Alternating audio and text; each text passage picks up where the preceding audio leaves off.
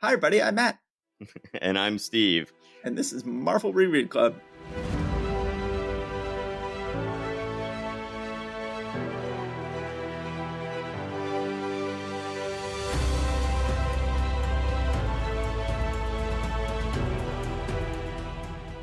Hi, Steve. Welcome back. So, as longtime listeners of the show know, whenever we do one massive month that ends up getting broken into episodes, we record it on the same night. So we are going to record with the second half of the recording that you heard last time. And let's go ahead and jump into the second half of the books from July 1964.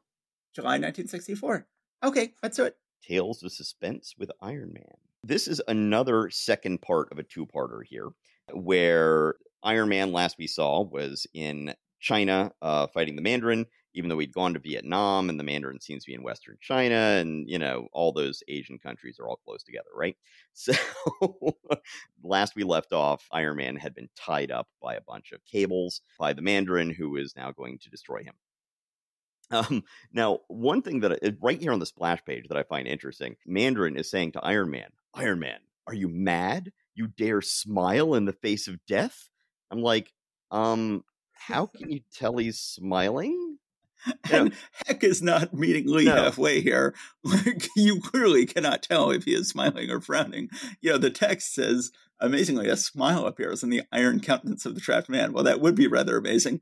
In fact, it does not happen. There's clearly no smile on that, frozen metal mask. But the Mandarin picks up on it right away. Iron Man, are you mad? You dare smile in the face of death? Like, where is he getting this from? Yeah.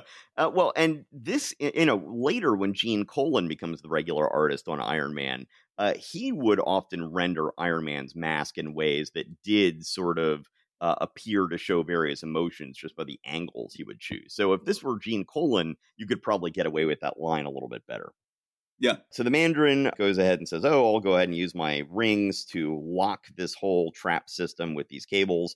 And now you're trapped, and I'm going to go off and do this other stuff I need to do. Because he's a dumb supervillain, and that's what happened. Having escaped his bonds, he chases the Mandarin down, follows him down into his lower lair, and sees the machinery that he uses to steal these missiles. Now, once again, this missile has been launched from Vietnam and is supposedly also going to land somewhere in Vietnam.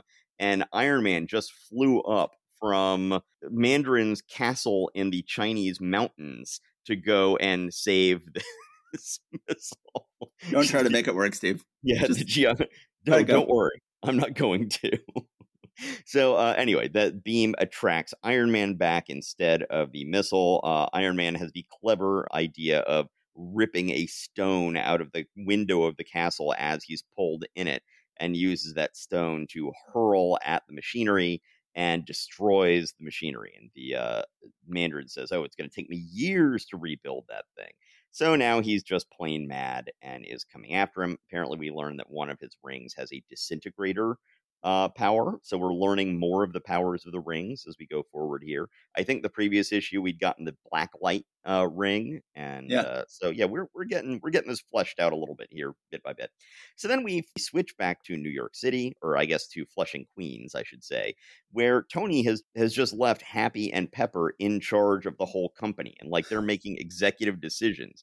Now, for those only really familiar with the movies, this might seem to make more sense. They're much more believable as being able to do that, particularly Pepper. But here in the comics, this is his chauffeur, who had been a prize fighter until the moment he became his chauffeur, and just his office assistant. Yeah. And they have some fun with that, and that Happy has been trying to make these executive design decisions and stuff like that, and they turn out terribly.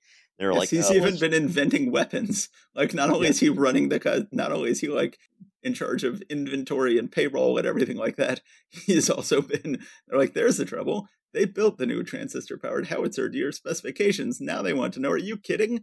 And he's been building these very silly weapons that is the only thing he can design. So on the one hand, like, this is so dumb. Like, that's not how any of this would work. Like, this doesn't make any sense. On the other hand, it's like, this is the only fun thing about this issue. We have a tremendously unfun fight against the Mandarin. And the idea that Happy has been left in charge of the company, it's like, well, on the one hand, that's really dumb and makes no sense. On the other hand, like, at least I'm having a good time. There you go. That's what really counts when you're reading Silver Age comics, right? So we go back to the fight. Iron Man is smashed at one point by like a giant stone block on a big compressed spring that actually punches him through the floor, and he leaves a Looney Tunes looking hole, Yes. Iron Man shaped hole in the ceiling above him, as though he's the coyote or something like that. Iron Man finds the Mandarin again, but the Mandarin is suddenly giant, like super giant. And Iron Man tries to attack him, and it turns out it was all something done with mirrors, which is a little weird. And then some more optical tricks where there's a whole army of Mandarins, and he's trying to figure out which one it is. Mandarin, once again, is using his karate skills because, he is this Chinese warrior who, of course, knows karate. I was just thinking, at some point, some future writer should have been having the Mandarin saying, "And now I will attack you using my karate." Wait, I mean, kung fu skills. Crap, Yes. have I been saying karate this whole time? Man, that wouldn't make any sense. But as you pointed out when somebody posted this on Facebook, it's like, but the very next split second, a rock hard hand lashes out in a savage karate blow.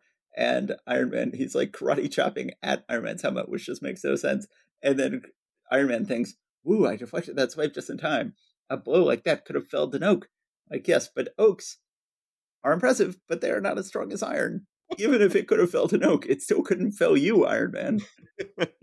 Yeah, one would think. And that's I was a little confused by that. In the end, and then we find out that these missiles have been landing like as though they were 1950s science fiction spaceships that, from an EC science fiction comic or something like Yes, that. or Duck Like Dodgers cartoon or something. Right, exactly. And they apparently have enough fuel in them to fly back to where they were supposed to be. So Iron Man is able to fly them back. Then he proved that he wasn't making shoddy work, that everything was being sabotaged.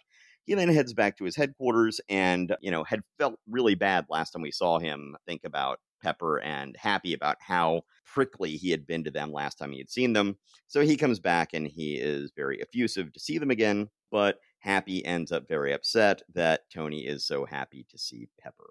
And it seems that there does seem to be a bit of a romance blossoming there at this point.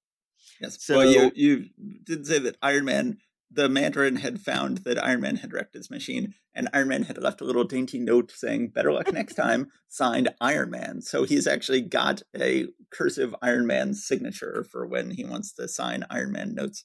yes. Oh, and he refers to the Mandarin as Mandy. Yeah. So, yeah, well, That's got to be a good way to get the Mandarin's goat. I'm sure he does not like being called Mandy. Oh, Mandy, you came. Anyway, so if Magneto can have a dainty little cursive signature, that he does in the air, then why can't Iron Man in his little post-it notes? Then after that, we've got a feature all about Iron Man that just, shows you his lame rogues gallery, shows you about all the transistors and various stuff that's hidden in various parts of his armor and how it works and how it collapsed down into the attaché case. Here they say that those little circular pods on his hips are stuff for his radio, additional transistors for my built-in radio system. In our time, in the 80s, I'm pretty sure those were his power batteries, if I recall correctly. But, he had redesigned his suit several times since then, so that makes sense. Then more stuff about how his armor flexes, various little things like that. Finally, we have a Pepper Potts pinup page. Where does it see? When first introduced in Tales of Suspense, Pepper had been a perky, pug-nosed, freckle-faced imp. But after she realized how Tony Stark feels about glamorous females, Pepper went to her beauty parlor and shot the works. Today, she was one of the most gorgeous females in comics or anywhere else. So they do acknowledge that she was not introduced as a great beauty. Yeah. So at least they're playing somewhat fair there, even though I still don't quite buy that this kind of transformation would really be in the cards. So do we want to discuss that before moving on to Tales of the Watcher, or let it stand as it is? Well, again, they're sort of dealing with the fact that they no longer have science fiction stories in the middle of their books anymore. And so then they sort of like, oh, right, we have to tack on an extra 5 pages. So they sort of have this this facts about Iron Man 5 pages, which is fine. Sort of thing that would be used to pad out annuals a lot in the future. Mandarin is a good villain in that he is more substantial than some of the other Iron Man villains, but he is still ultimately pretty lame, and this is a pretty lame issue and a pretty lame fight. As I said, the only fun to be had in this issue is watching Happy try to run the company, which takes a lot of suspension of disbelief to buy, but at least it's fun. And it's fun at the end when Happy tries to break up Tony and Pepper by riding on a rocky road and ends up getting a blowout in a pothole. And then Tony and Pepper go for a romantic walk in the moonlight while Happy has to change the tire. So that's fun. Yeah, I really like Happy Hogan especially when he is handled visually by Don Heck. Yeah. Happy drawn by Don Heck is fantastic. Happy drawn by other people, he sort of starts to lose me very quickly. But no, it's nice to see some of that sad sack kind of thing. All right, quickly we will deal with Tales of the Watcher. It's called the Sun Stealer. He first lands and it's like, oh, I need your help. Watcher, quick, I need your help. And the Watcher's like, I'm sorry, I can only watch. And he's like going, oh, well, then that's fine, because I actually wanted to prove that you wouldn't help somebody even if they desperately needed help, because that means I can attack the Earth and you're not going to help anybody. And Watcher's like, well, that's true. I'm not going to help anybody. And he's like, aha, then I'm going to destroy the entire Earth. And then the Watcher's like, tell me more. It's like going, what is the maximum energy output of the magnetogravity machine? What is the machine's range? What happens when it hits space and time barriers? And the guy's like, okay, fine, I'll answer all of your questions. And it's like, oh no, my ship sunk into the bog. You knew that was going to happen. Says, you must have known this. That's why you encouraged me to talk until it was too late. Now I'm going to die. It's like going, no, you can't just let me die. It's like going, I cannot help you. I am forbidden to act, forbidden to interfere with the workings of destiny. I can do nothing but stand and watch, which is just like, oh, it's so badass. I love this story. I think the art is very weak. It's funny. We have Lieber penciling and inking here, and it's very weak. And then we have later on the Wasp backup tale, it's Lieber penciling and Chick Stone inking, and it's shockingly good. I think that Lieber is not his own best friend here. Lieber can be a good penciler with a better inker, better than he himself. Actually, I hadn't noticed that Lieber inked this himself. I think this is the first time we've seen Lieber ink himself since we've been doing this, right? And that could just be false. It could be they just forgot to list who the inker was. It's certainly very weak, and I don't think this looks like Lieber's inks, but I love these Uatu stories. I think that Marvel has just spent the last 60 years endlessly plumbing and replumbing the value of these 60s stories, except for Uatu. Uatu became the host of What If eventually, but in terms of actually starring in his own stories where he is, dealing with evil in his own inimitable way, we wouldn't get a lot of those stories going forward. And right. It's a lot of fun to see in this story. This is a very clever story. Yeah, and I like, once again, that they are just sort of playing with the idea of the parameters they've set for the Watcher. We now know why he has this oath. We now know, and, they just keep, this is the, I think, third story in a row, spending the entire story sort of, unpacking what this means and how this can be an interesting character who can't act. And, what the moral repercussions of that are, and, how that can be used to his advantage and various things like that, which I think is an interesting set of issues to look at. It's fascinating. So let's move on to Tales of Astonish. Okay, so Tales to Astonish, Giant Man and the Wonderful Wasp on the trail of Spider-Man. And we have a nice Kirby cover. We'll not have nice Kirby insides, but nice Kirby cover of Spider-Man tangling up Giant Man. Although Kirby's Spider-Man always a little off model, and the webs that are tangling up Giant Man don't exactly look like Ditko webs. But yeah, they look like linguini. Yeah. So then we get to the issue, which is unfortunately not drawn by Kirby. It is penciled by Dick Ayers, inked by Paul Reinman. Paul Reinman, Marvel's best inker, but not a good combo with Ayers. Just not good art in this issue. It's a real shame. We begin with the Wasp is told, Jan, honey, become normal size quickly. I've got a surprise for you. I think you're going to like it. She's like, tell me, Hank, is it fur, jewelry, perfume? And of course, he bought her a diamond engagement ring last issue. He never gave her, but that's seemingly forgotten.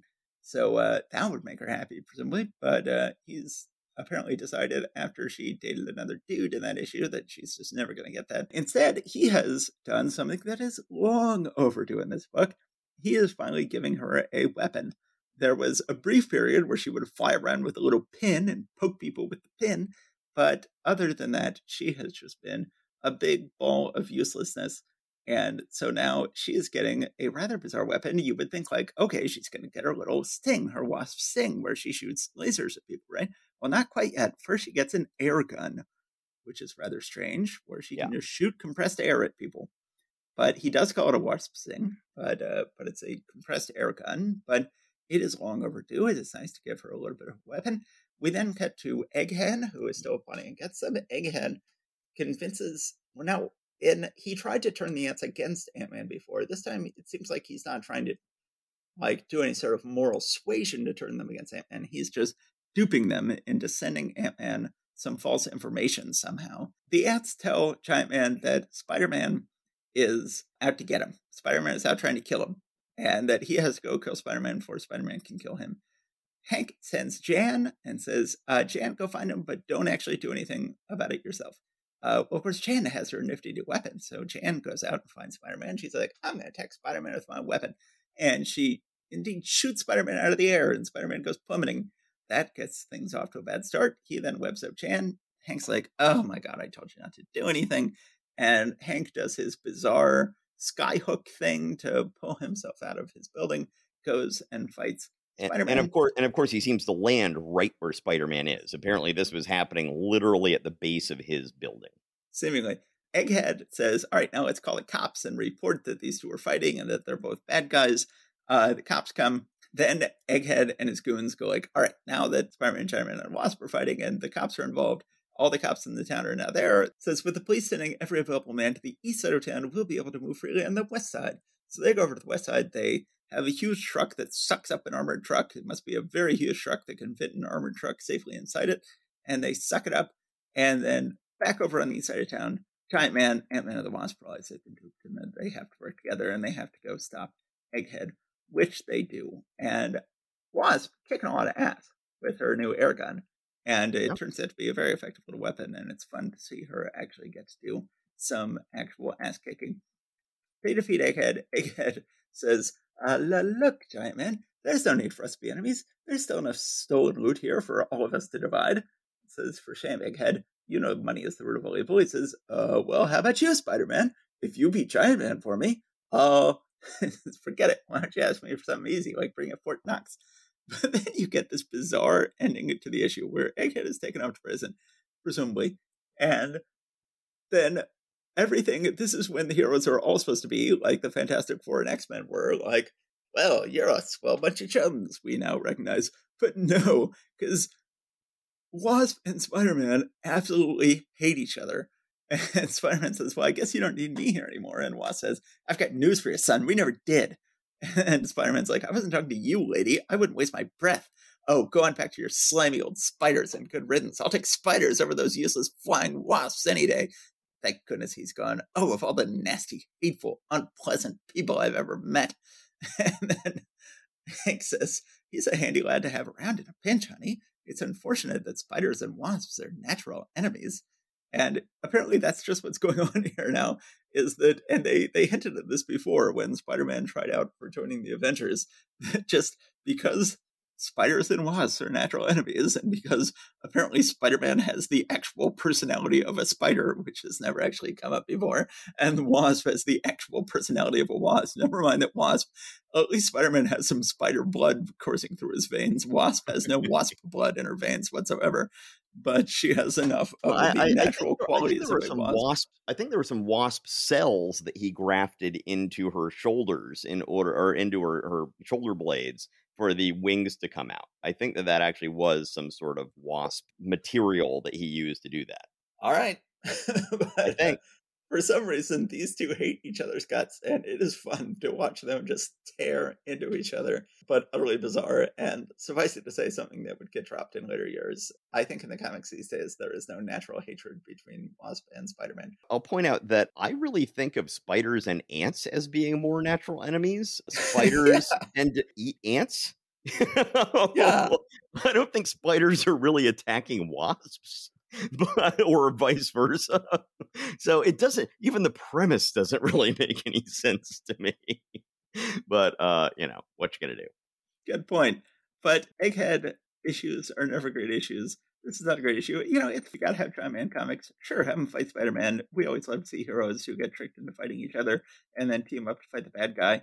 It's perfectly fine, serviceable issue. Ayers is a fine penciler. Reinman is an excellent anchor. Together, they're surprisingly weak. It's bad art, so-so writing. But, you know, there are worse jobs in the world than having to read these comics and comment on them for a podcast. Jobs? Are you getting paid? Because if so, I need to have words with somebody. So a couple of things I want to point out, just some silly stuff in the issue. So in the middle of page 8, Spider-Man webs up Giant Man and says, "Correction, High Pockets. You didn't grab me. I've got you tangled in my web." Is this the first time we've heard the nickname High Pockets in the Marvel Universe so far? It is. I think just anyone who looks at Giant Man would go like, "Oh, that's Giant Man." The obvious nickname for him would be High Pockets, because lots of people use it from this point on, and it never stops sounding weird. Like, really, you all independently came up with the name High Pockets? So yes, I think this may be our first High Pockets. And also, I know that Mr. Fantastic was called High Pockets at least once when he was stretching. So was this a thing? Were tall people or stretchy people called High Pockets back then? I don't know. It may have been a thing, or it may, who knows? But one way or the other, somebody called Mr. Fantastic High Pockets at some point in the future from here. On page 9, at the very upper left-hand corner, I really do like the image of Giant Man bouncing off the roof of a police car to get up to the surface that Spider-Man is crawling on. That's just a lot of fun when you are able to play with your environment that way in Silver Age comics. Then one last thing, on page 12, there's a scene where Spider-Man is trying to get across town to go and get Egghead and the bad guys. And he says to himself, "I may not have a flying ant to ride, but my little old web will get me there even faster." But the way his web is drawn in that panel, I don't think Dick Ayers gets how the web swinging thing is supposed to work. This is Spider-Man is about to go splat. I posted about this on our Facebook page, and some various people have pointed out, it's like, oh, well, it could be like a spider who has one big long strand of web and is using it to be blown across to where they want to go. I'm like, okay, but I've never seen him do that before or since. Someone else said, oh yeah, he's just webbed himself onto a fast-moving vehicle and he's basically parasailing. I'm like, that's the best explanation I can come up with for this. But that's about it. So we originally had, in the back of Iron Man, we had the Watcher just as a host for science fiction tales, which makes sense. That's something the Watcher is naturally suited to do. But then in the back of Tales to Astonish, we started having Wasp as host of science fiction tales, which was bizarre. And then eventually they moved the Watcher to actually starring in his own stories. And now with this issue, they moved the Wasp to starring in her own stories. They make it clear that she's still telling the tales. She says, those tales I told at the state orphanage took longer than I expected. But now we see what happens after that. Is we see her have an actual little adventure here. And she is rushing off to meet Hank for a date. She sees I really like the credits in the beginning of this story. That's probably my favorite part of the entire story. Ring-a-ding story by Stan Lee. Jazzy script and art by Larry Lieber. Like Wow Man inking by Chick Stone. And Far Out lettering by Sam Rosen. I just find it funny that, so just the sort of mixture of where we were in the 60s and what kinds of slang that Stan Lee might be aware of or looking to use. Yes, so Lieber, penciling and seemingly inking himself in the back of Iron Man and the Watcher story, looked terrible. Lieber, inked by Chick Stone, shockingly good in this story. I think it's a really nicely drawn and inked story.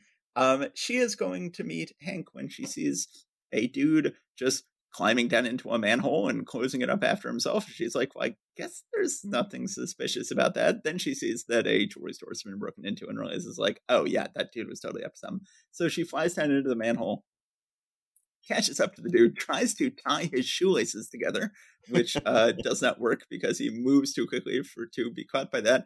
They have to make note that this is before she was given her wasp sting, because she has to go and pick up a push pin, which she is using to try to get him. But then eventually she decides the way to beat him is she picks up a little piece of paper, turns it into a megaphone, and she announces to him, Don't move, Shaman. This is Sue Storm, the invisible girl speaking, telling you to give yourself up. So the Wasp seems to have some self-esteem issues here. She's like, oh, I want this person to be intimidated that a superheroine is about to attack him. Heaven forbid I just say, this is the Wasp, an actual superheroine who actually is about to attack you. Instead, I will claim to be the invisible girl. And even then, it's because he's afraid of the thing that then he's like, okay, I'll go ahead and turn myself in.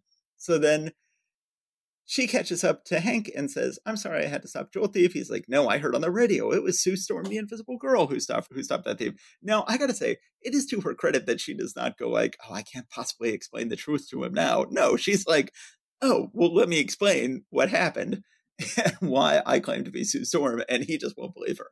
But I like that, unlike in so many 60s comics, she does at least realize, oh, I could just explain what happened, although it doesn't work. And so then he says, maybe next time she'll think twice before she hands me a phony excuse like that. She thinks I always knew there'd be days like this. I wonder where a gal could sell a secondhand Wasp costume real cheap. The end. But it's fun to get her actually starring in her own story, although a story that, they have to specifically point out, like, this is back when she was so useless, and in fact she is so totally useless that in order to be effective, she has to pretend to be another superheroine. But it's a fun little story. Okay, so let's move on to X-Men number 6. Submariner joins the evil mutants. So I think that we discussed earlier in the X-Men's existence, like in the first couple of issues, Stan Lee really started leaning into this whole idea of mutants, that he really liked the idea and started slipping it in various places. I thought they had already mentioned the idea that Submariner might be a mutant then, but maybe I was just thinking of this story here. One way or the other, we are going to get to see them. We start out with a lovely splash page. The splash page on this issue is tons of fun. There's lots of character, lots of, story being told by just people sitting around doing their various antics at the table. Very nicely rendered. I love Hank's face. I love Warren's face. I love Bobby's face. Bobby is making the ice cream right here. Yes. As we so see. this page was reprinted in the No Prize book. We've been wondering when we would get to this No Prize page of Bobby using his powers to turn his pie into pie a la mode. So apparently he has not just the ability to create ice, but the ability to create ice cream. Maybe he's just putting wet snow on it and calling it ice cream. Just, he's like, oh, I can at least pretend. But then we also, of course, we have Professor X saying, it was a delicious meal, Gene. Thank you for helping out on the cook's day off. Now, I don't think we've ever seen a cook before or since. But it does make sense that there would be other staff around here other than just Professor X. But then she says, I was glad to do it, Professor. And, of course, this is 1964. So the assumption is, oh, the professional cook isn't here. So let's see, do we have a woman? Do we have a woman? Yes, we have a woman. Can you go cook us some food? I find it a fascinating page because of how charming it is and because of what it says about the time that it's in. So for whatever reason, both Professor X and Magneto both get the idea at the same time that Submariner is a mutant and we must recruit him. And it's just one of those sorts of things where, it's like, how did this idea come into both their heads at the same time? I feel like even Professor X is reading a newspaper where there's an article saying, where is Submariner? Coast Guard patrols keep constant sea watch. I feel like even if there had been an article in the newspaper going like, Submariner, is he a mutant? Here's, some experts weighing in on the thought that he might be a mutant. That would totally explain why both Professor X and Magneto are suddenly like, oh, wait, that Submariner is probably a mutant. We should try to recruit him for our side. But instead, no, there is absolutely no reason for them both to suddenly get the same wild hair at the exact same time. Well, there is a reason. The plot demanded it. Yes, exactly. We get to see a bunch of the completely dysfunctional Brotherhood of Evil Mutants all snipping at each other and attacking each other and annoying each other, including Mastermind making Magneto think that Cyclops has just arrived. Magneto takes this big weapon he was going to use to intimidate Submariner and shoots it at Cyclops. But of course, it's not Cyclops. It's an illusion created by Mastermind. And it's a pretty awesome gun. It is. Oh, yeah. It's an awesome Kirby gun. It very much is. This is the kind of thing that the image guys in the 90s were trying to were Yeah. trying to echo, and it just didn't work well. This beam of power that was supposed to knock down Cyclops just goes down the hallway because Cyclops wasn't there, and Quicksilver realizes that it's about to hit his sister Scarlet Witch, so he uses his super speed to knock her out of the way and save her. They are clearly getting more and more fed up with their feeling of debt to Magneto, but they haven't yet done anything about it. But it's clear that they are moving in that direction.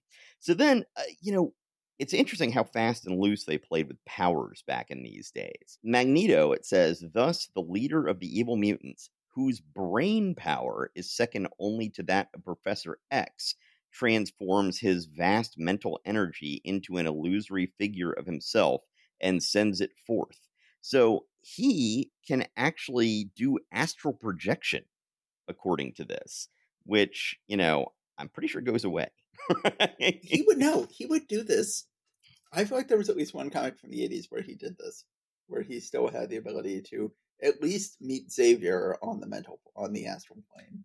Yes. Now I do, but I think they sort of then were that playing at that point with it as essentially Professor X has communicated with him, and they now have sort of a bond where Magneto can call him mentally, but it's not like Magneto has mental powers that he can use outside of just chatting with Charles. Right. So because Charles is in charge. Yes. All right. So then we see a little bit of the danger room and everybody using their powers. Professor X sees that they are doing what they need to do. So then he sends his astral projection self out into the ocean to go look for Submariner.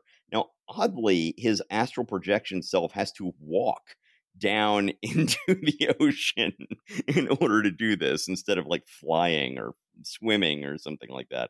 It seems like it's going to take a while. Both he and Magneto both have their astral projections reaching the same point at close to the same time, but Magneto gets there first. Submariner is meanwhile having a whole hissy fit about how useless his royal prerogatives are if he can't have what he really wants, which is basically Sue Storm.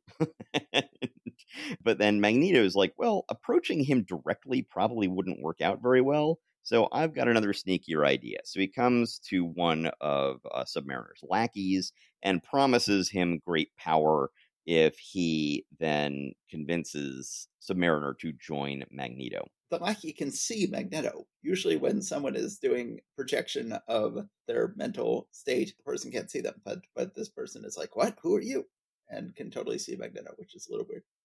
Yeah, it is. But maybe when you've got an astral projection, you can, since you're doing mental powers anyway, you could like create an image of yourself in their head if need be. But Exactly. that's really not something we need to try to get a no prize for.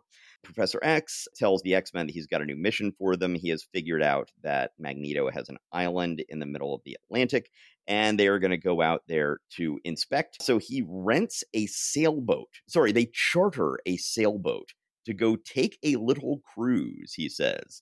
And we see the boat, and it's like a schooner or something like that, Yes. which looks beautiful. I'm liking the look of it, but it's just like, really, in 1964, you're going to go get a 2 or 3 masted sailboat? Okay, sure. And as a matter of fact, it looks almost like galleon sails. It looks like pre.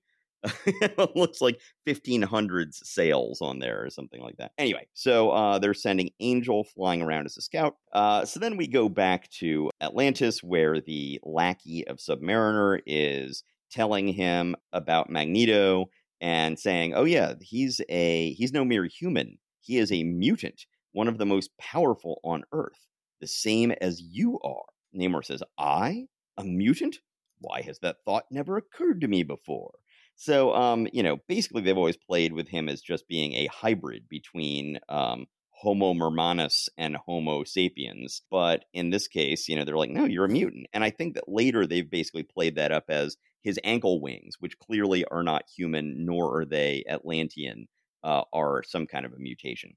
Right. Submariner shows up at Magneto's island. Submariner's trying to figure out whether it's worth his time and effort to pair with this guy. Magneto is trying to figure out how to best manipulate him to do his bidding and have him be the leader while not actually saying, yes, you're my leader. He's then meeting the rest of the Brotherhood of Evil Mutants. It's not necessarily going that well, but then Angel shows up and just knocks into them like a bowling ball into some 10 pins here, which, once again, if you just have flying capabilities, how exactly are you? Oh, okay, yeah, you're just a blunt weapon yourself. Then Submariner flies up, intercepts him, and hurls him back at the ship.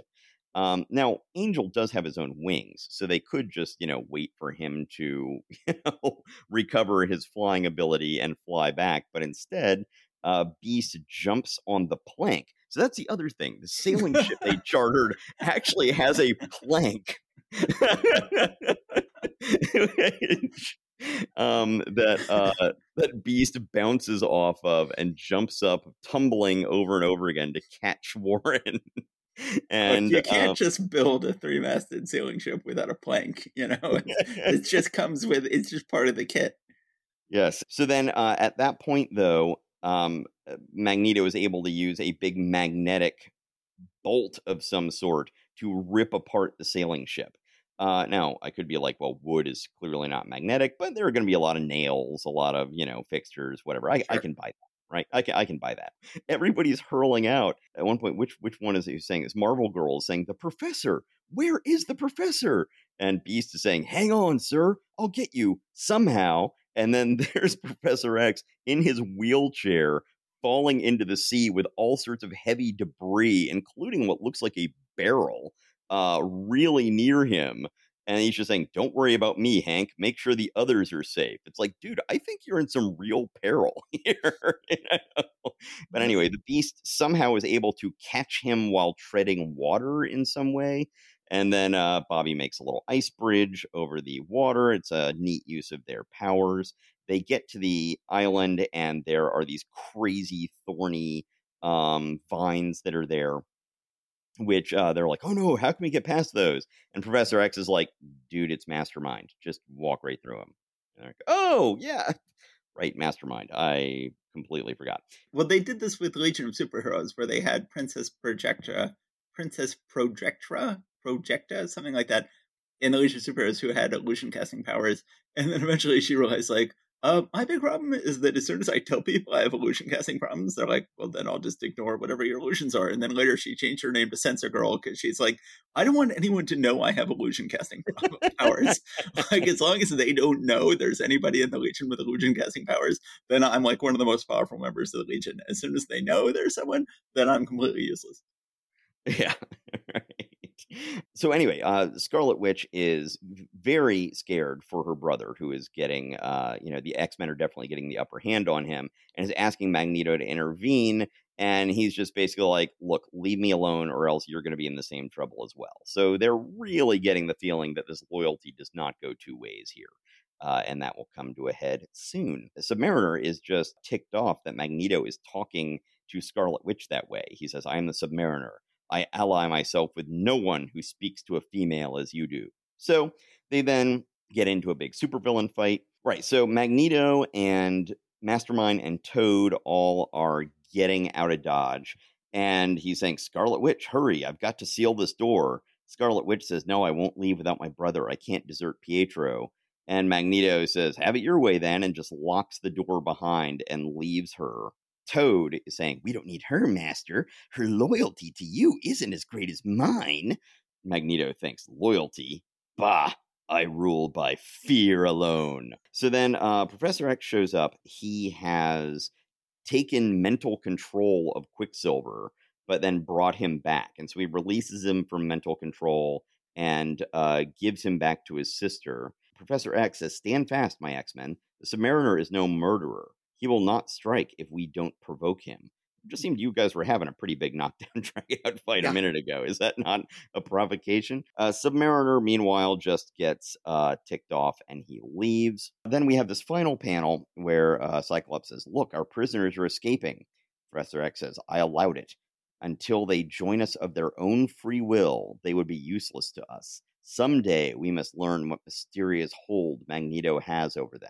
So I guess when he says the prisoners, he's talking about Quicksilver and Scarlet Witch in particular. But then Jean says, I'm glad to see them go. That witch is much too attractive, which it's like, oh, that's kind of a catty line for you to write there, Stan.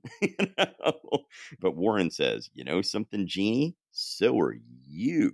So he's, trying to be a smooth operator there. Meanwhile, Beast and Iceman, who are really sort of becoming a buddy pair in this, and they will continue to become more so as their personalities develop, go down to find Magneto's boat because their boat has been ripped apart. Apparently, Magneto also has a sailboat that they are now going to commandeer. Only a 2-masted schooner, though, so this is not as impressive as their 3-masted schooner they had before. Yeah, so I don't necessarily know what the difference is between a schooner or a frigate. I don't know. Who knows? It's some other kind of sailing ship, which does seem quite incongruous for 1964. Anyway, there we go. This was an interesting issue to some extent. Lots of silly stuff in here, but like I said, I loved that splash page. I really like a lot of what they're doing with developing their personalities more. I don't know. I can't make up my mind about the idea of them considering Submariner a mutant. I was about to say I like it, but there are some things about it that bother me, but, that's fine. I like seeing Quicksilver and Scarlet Witch starting to realize that they do not need to pledge this loyalty to Magneto because he is not ever going to show them any loyalty. I like all of the bickering and infighting and bullying that goes on inside the Brotherhood of Evil Mutants.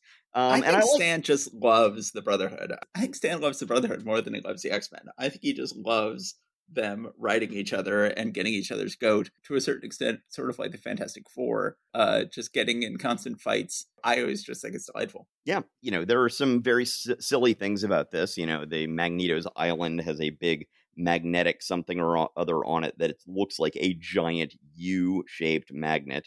Yes. We have the whole thing about these wooden sailing ships that doesn't make any sense, but makes for great visuals. Some of the conflict between Magneto and Submariner. We're getting all these different combinations of characters that we can have now as we are multiplying the number of characters that are out here. So, Stan can go ahead and combine these in all sorts of different ways and see, well, how would these two villains be like if they teamed up? How would these two superheroes or superhero teams be like if they ran afoul of each other? And they're just having more and more fun with this. And this is precisely, I think, why the Marvel Universe has been the force that it has. It's just that, they do this sort of stuff. They treat this whole thing as a cohesive universe, more so than any of the other comic companies had in the past. I like that. Overall, it's not the best issue, but there's a lot to like about it. Yeah. So this is definitely another get a room type situation with Stan Lee and the Submariner. It's like, clearly you love Submariner. He appears almost every month in one book or another. Maybe even actually every month. I don't know how many months we could go back and see. I know Submariner was in Fantastic Four last month. I think the month before that he was in Avengers. Clearly, get a room. Go ahead and just give Submariner his own book, Stan. I feel like this issue is, I said in my notes, a fun reshuffling of familiar elements. It's like, well, at this point, Submariner is a familiar element and Magneto is a familiar element, but let's try reshuffling them and placing them together. But, I do sort of miss like the early days of Marvel. I miss the early days of this podcast where, you had these Scooby-Doo type stories. You had like, who is actually behind this? Oh, let's rip off the face mask. And it's actually, this communist spy who was engaged in this sort of ludicrous Scooby-Doo type antics. And it's like, I sort of miss the plottiness of the early Marvel Universe these days. There's very little plot. There's just like, there's a misunderstanding or a correct understanding. And these people are just wailing on each other for 20 pages. And I think that Stan Lee is leaning into Jack Kirby's strengths and is like, well, Jack Kirby's really good at showing people just absolutely wailing on each other for 20 pages. So let's just go and do that.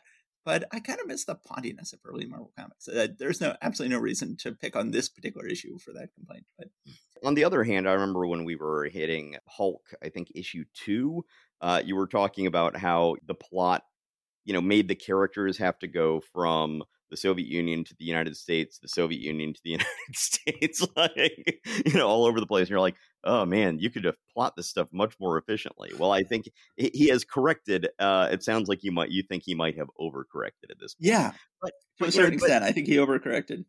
But that is part of, I think, what our whole project is here, is to see how that stuff changes over time. And yeah, so we are noting some of that change. Yeah, this is a perfectly fine issue. I always like the Brotherhood interacting with each other. I think Quicksilver and Scarlet Witch are very strong characters. As is Toad, as is Mastermind, as is Magneto. And of course, Submariner is always great. So a bunch of great tastes that taste great together. Yeah, Submariner is always great, except in his own book. I'm not a big fan of it when he gets his own book later.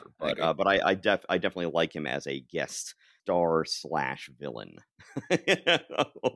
I love his ambiguity. And you were saying earlier that both Submariner and Hulk are situations of, hey Stan, get a room. You need to give this character their own book. Don't they both end up in the same book eventually when he does do that? Yes. So he gives both of them the same book. So they're sort of an odd couple of characters that he wanted to bring back, but had not been able to sustain stuff on their own before that. Yeah. All right. So this has been a long recording session. Yes. So all right. Well, thank you for taking this. We've still got an issue. You realize? What? We haven't done Avengers number 6. Okay. Alrighty. So, so folks, we're not done. Let's do Avengers number 6. I should point out it is currently 12:39 in Greensboro, North Carolina, where Steve lives. It is. We must complete this grim death march, and we must do Avengers number 6. Okay, yes. Have we got a tale for you? Please don't frustrate us. You've got to read it. Introducing Zemo and his Masters of Evil. So now this is interesting because Zemo gets introduced twice this month. He gets introduced in this issue, and he also gets introduced over in Sergeant Fury. So you were always saying we should cover Sergeant Fury every once in a while. If ever we were going to do it, it would have been this month. But obviously this month is a little overstuffed. So we're skipping the other half of Zemo's introduction over in Sergeant Fury, and we are just going to do his modern day introduction here. Although, as they point out, we did see Zemo before, because in Avengers number 4, we saw somebody shooting off the rocket that killed Bucky, but we didn't see his face. Well, now we get to see his face, and we find out why we didn't get to see his face, because he has no face, because he has a hood permanently glued onto his head. Now, one thing that I was surprised by was I went back to, just do a little bit of Googling on Baron Zemo. I had not known until I was 50 years old here that Baron Zemo was first invented this month in Marvel Comics. I thought he actually had been a Captain America villain in the World War II era comics, but apparently no. So, so then we begin the issue, and we begin with one of my favorite things in Marvel Comics, and this makes me utterly alone. I love an aspect of Marvel Comics that nobody else loves, and that is I love Captain America's glove magnets. I absolutely love his glove magnets. I love the idea. So does Kevin Feige. they've definitely gone with that in the no, they haven't. They haven't. They did, just as with in both the comics and the movies. They start off with no glove magnets, and they're like, nope, he just has an amazing ability to bounce the shield off 30 different things and have it come flying back into his hand. And then, in both cases, they then belatedly realize, okay, this makes no sense. We got to give him glove magnets to reattract the shield to him. So here we have this, as far as I'm concerned, the most major plot development that ever occurs in all of Marvel Comics here in Avengers number 6. We have the addition of Iron Man has added magnets to Captain America's gloves to pull the shield back towards him. Makes so much more sense. But then later they will specifically force-wear this and go like, nope. He doesn't have glove magnets. He's just able to bounce it back very carefully and precisely. And they do the same thing. At least they're fair about it. They say, oh yeah, no, Tony Stark put this stuff in my shield, but then I just realized I don't like it as much, so I've gotten rid of it. But they do the exact same thing in the MCU. In the MCU, I was so happy in Avengers Age of Ultron where they suddenly had the glove magnets, and they were, like Joss Whedon was like, this is ridiculous. I can't be expected to shoot every shot in a way where the shield would just magically bounce right back to him. I need to just go ahead and give him glove magnets so that it could all make so much more sense that way. And then, but by the time you get to the next movie, Captain America Civil War, there are no glove magnets, and he's just bouncing it very peculiarly again. And at one point, Spider-Man in that movie says, wow, that thing does not obey the rules of physics at all. And it gets a big laugh, but it's also like, yeah, no joke. And I'm like, you had the glove magnets in both cases. I'm like, you had glove magnets. You had solved this problem. You need to keep the glove magnets. So as far as I'm concerned, in my headcanon, every single Captain America story ever, he has glove magnets. And in the MCU as well, in every single MCU movie, just because they're not showing us glove magnets, he still has them. He is always using them, because otherwise it just makes no sense. So anyway. Now, of course, later they retcon this thing to have always been some either vibranium or adamantium or some combination of the two, and it's just a solid disc. So when they retcon that as such, I'm not sure what that does to this sequence about Iron Man having filled the whole thing with electronic gizmos. Maybe he built him a whole new shield. I don't know. But yeah. It's something that did bother me a little bit. They seemed very hot and bothered about something in the last issue, but apparently that didn't turn out to be a major crisis, because now they're just messing around with gizmos to Cap's gloves. But once again, I think we have the third time this month where we have the heroes just going like, say, there's something I was just thinking about apropos of nothing. I wonder if we'll ever run into that person again. And indeed it happens. So in this case, they're talking about like, he's like, oh, yeah, I've got this fancy new shield gizmo. Gee, I wish Bucky could have seen it. And it's like going, and it's like, and they're like, yeah, we all feel bad about Bucky. And he says, oh, I don't feel bad about Bucky. I want revenge. I want revenge on the one who killed him. And, well, as it turns out, here is the one who killed him, who is an ex-Nazi named Zemo, or I guess unrepentant Nazi named Zemo, who is hanging out with his Inca slaves in South America, seemingly. Who they carry around on a little litter, and that they Amazon slaves or something like that. Yeah, because you see mountains, but then you see jungle too. So I don't know exactly where it is, but yeah, they carry him around a little litter. Then they form a little human red carpet for him to walk on as he goes to the wind. His pilot lands and says, "Hey, I brought you a magazine from America. It's all about how Captain America's back." And the great panel of him having a hissy fit as he stamps on the paper and is so angry about it. And he says, "Captain America, that was the guy I was hanging around making glue." So this is Marvel's second glue-themed villain. And in case you're hoping, I hope they meet. Well, don't worry. You won't have to wait long. So then I was hanging out making glue one day, and Captain America accidentally dumped a bunch of glue on my head, and I've had this hood glued on my face ever since. And I hate it. He says, oh, I hate Captain America so much. But then, hey, I killed Bucky, so that was awesome. Now I got to go get Captain America. I have a plan. He gathers all of the Avengers solo villains and puts them together in a team called the Masters of Evil. Now you're like, now wait, don't the X-Men fight villains called the Brotherhood of Evil? Isn't it a little much to have the Masters of Evil and the Brotherhood of Evil in these two parallel books? But yes, they do. So then he goes ahead and gets together these various villains of the individual Avengers. So he gets together the Black Knight, who usually fights Ant-Man, or who once fought Ant-Man, the Melter, who once fought Iron Man, the Radioactive Man, who once fought Thor, and of course himself, who fights Captain America. And then he gives them all glue guns. So once again, we've got lots of glue gun technology in the Marvel Universe, and he has them fly all around New York shooting paste all over everything, his fancy Zemo paste. I believe that's called Adhesive X. Thank you very much. Adhesive X, yes, thank you. And so the Melter is using his melting ray, which is a far more effective weapon, but then he's like, oh, right, I'm supposed to be using the glue gun. Okay, fine. And then he shoots some glue at everybody. The Avengers attack. The Avengers, at first, and this is classic comic storytelling, where at first they make the mistake of attacking the villain who is specifically designed to fight them, and then eventually in the issue they realize, oh no, we should attack the villain who is not designed to fight us. But there's sort of an awesome panel where Giant Man and Captain America end up stuck in a huge pile of glue, and then they turn it into a giant water ski as they're pulled around by a truck. It's all rather bizarre. I generally really like that sequence. I especially like the big panel on the top of page 8. But on panel 3, in the middle of the page on the right, the perspective of the size of the characters in that makes absolutely no sense.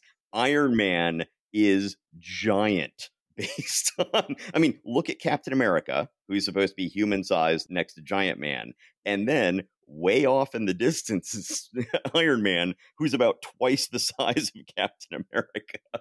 It's just one of those things where it's like, they're doing a lot of work very quickly. It's true. So then they're all fighting their various villains. They're not doing very well. Suddenly, Zemo lands on his bizarre sort of egg-shaped helicopter. Radioactive Man says, we better pick up their trail before they find a solution for Adhesive X. Suddenly, Zemo is like, whoa, a solution for Adhesive X? I never thought of that. If anyone can find it, the Avengers can. If I can steal it from them, I can probably get this hood off my head. And so suddenly it's like, okay, new plan. We're actually going to hope that they defeat our master plan here. So then the Wasp, this is always a thing where it's like, why doesn't she just grow to normal size? But instead she has to go to great lengths to make a phone call even while she's tiny. And she gets the clever idea. And this is totally her idea. None of the men have this idea and tell her to do it. She just completely on her own. It's like, what about Paste Pot Pete? We've got another Paste-themed villain in the Marvel Universe. Maybe he can solve it. And indeed he can. He says, I'll do anything to get me out of jail sooner. And and then Wasp says, we're in luck. Paste Pot Pete has a super dissolver of his own, which can dissolve any adhesive. It's stored in a warehouse uptown in a metal drum. Someone write down this address. So then they go and get it. Sure enough, it works just fine. And then they're like, all right, let's go ahead. And they come up with a clever plan. They have, you would think this is a very important job. They would do it themselves, but instead they farm it out to the Teen Brigade to find the bad guys, find their big canisters of Adhesive X, and swap them out for canisters of Adhesive Dissolver. Now, very luckily, Zemo says, all those places you sprayed with adhesive before, why don't you go out and spray them again just to give them a second coat? And they're like, okay, instead of going to cover new areas of the city with adhesive that we haven't covered with adhesive yet, let's go back to all the other areas we already covered with adhesive and give them a second coat. But whoops, their adhesive has been replaced with dissolver, and they're actually freeing. It says the first to spray the contents of his cylinder is the high-flying Black Knight, totally unaware that he is freeing the city rather than imprisoning it. And it is an awesome panel on the top of page 14 of the Black Knight flying around with his adhesive dissolving on his big flying steed. At this point, the Avengers have figured out, fight the one who is not specifically designed to fight you. So then the Thor fights Black Knight, that goes well. Giant Man fights Radioactive Man, that goes well. And then suddenly Iron Man ends up fighting the Melter. It's like, Iron Man, you didn't get the memo here. You're supposed to not find the person who is specifically designed to fight you. And this plan has already fallen apart a couple pages later. And you're not supposed to be fighting the Melter, but he does and beats him just fine. Captain America ends up fighting Zemo, and they get into an awesome sort of curvy slugfest that goes on for a couple pages. Finally, the pilot is like, oh, why don't I just shoot and kill Captain America? And he does, but the Wasp heroically gets in and sends his shot awry by putting a little pebble inside his gun, or I guess puts a nail inside his gun. You would think that would make a gun more deadly to have a nail inside of it, but apparently not.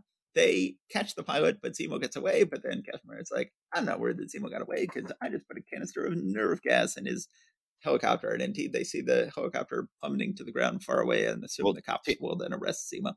Tear gas, but yes. What did I say? You said nerve gas, which would be that would be more effective. It would be more effective, and also would be a little less heroic. It's like, that's it. Now you'll get the VX gas. Cyclone B, but there's well, he's a Nazi, but he is a Nazi. Yes, exactly. Yeah, you have this bizarre thing where Stan Lee just loves hypnotism, as seen in Doctor Strange this week. But you also at one point, Zemo has a hypnogun and hypnotizes the Teen Brigade.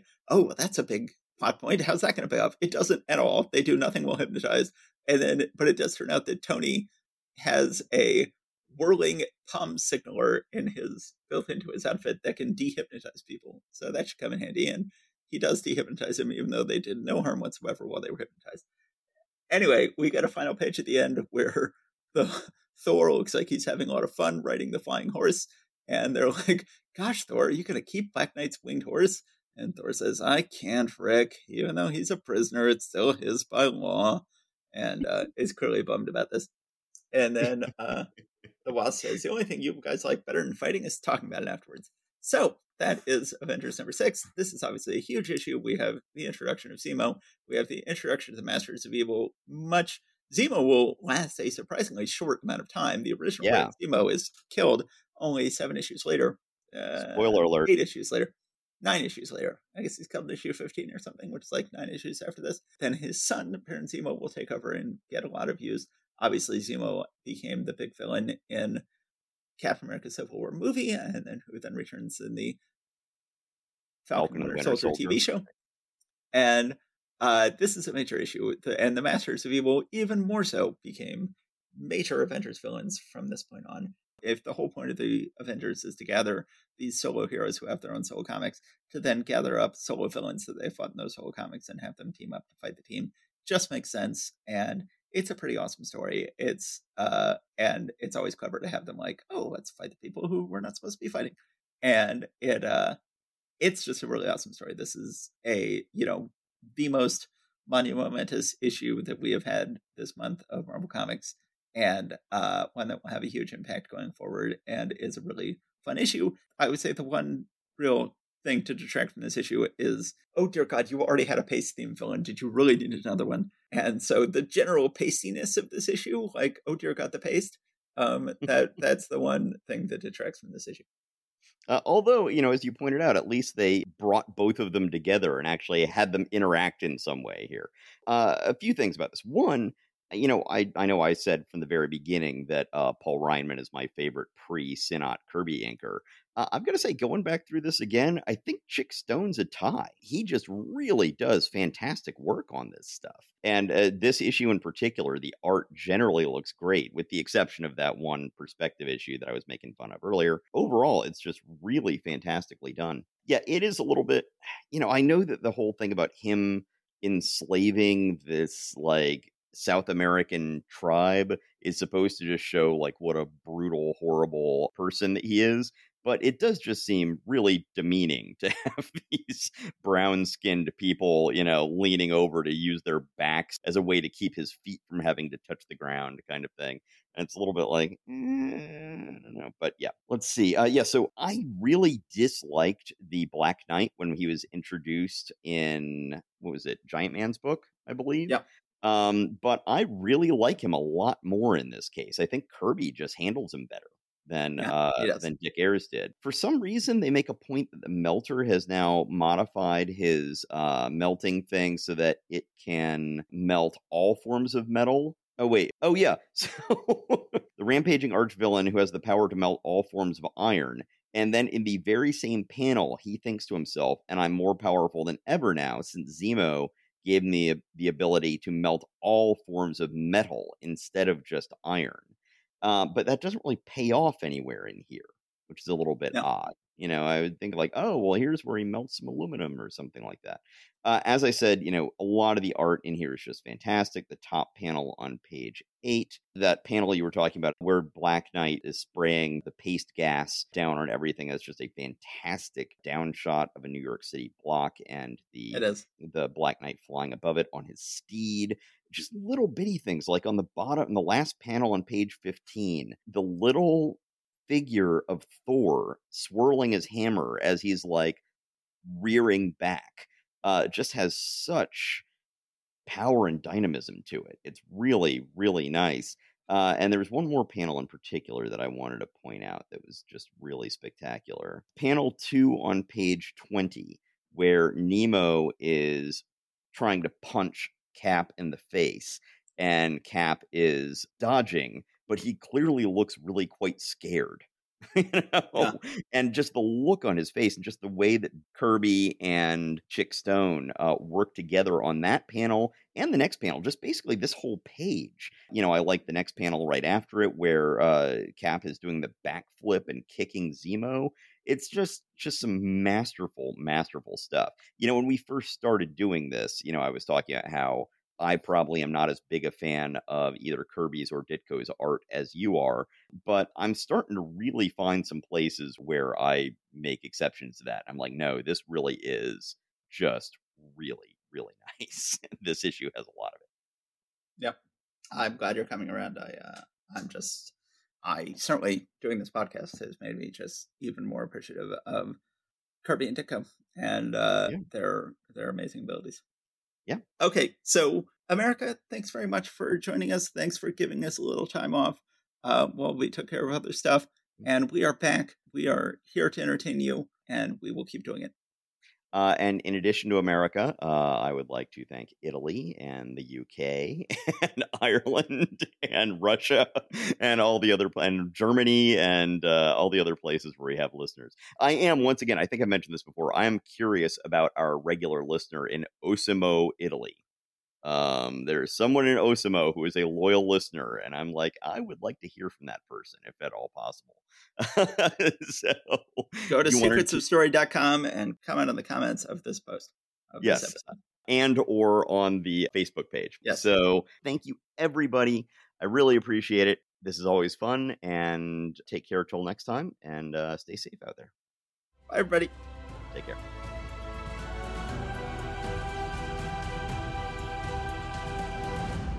Thank you for listening to Marvel Reread Club. Please subscribe and rate us wherever you found us. Go to secretsofstory.com and click on Marvel Reread Club in the sidebar to find notes and join the discussion about this episode. See you next time.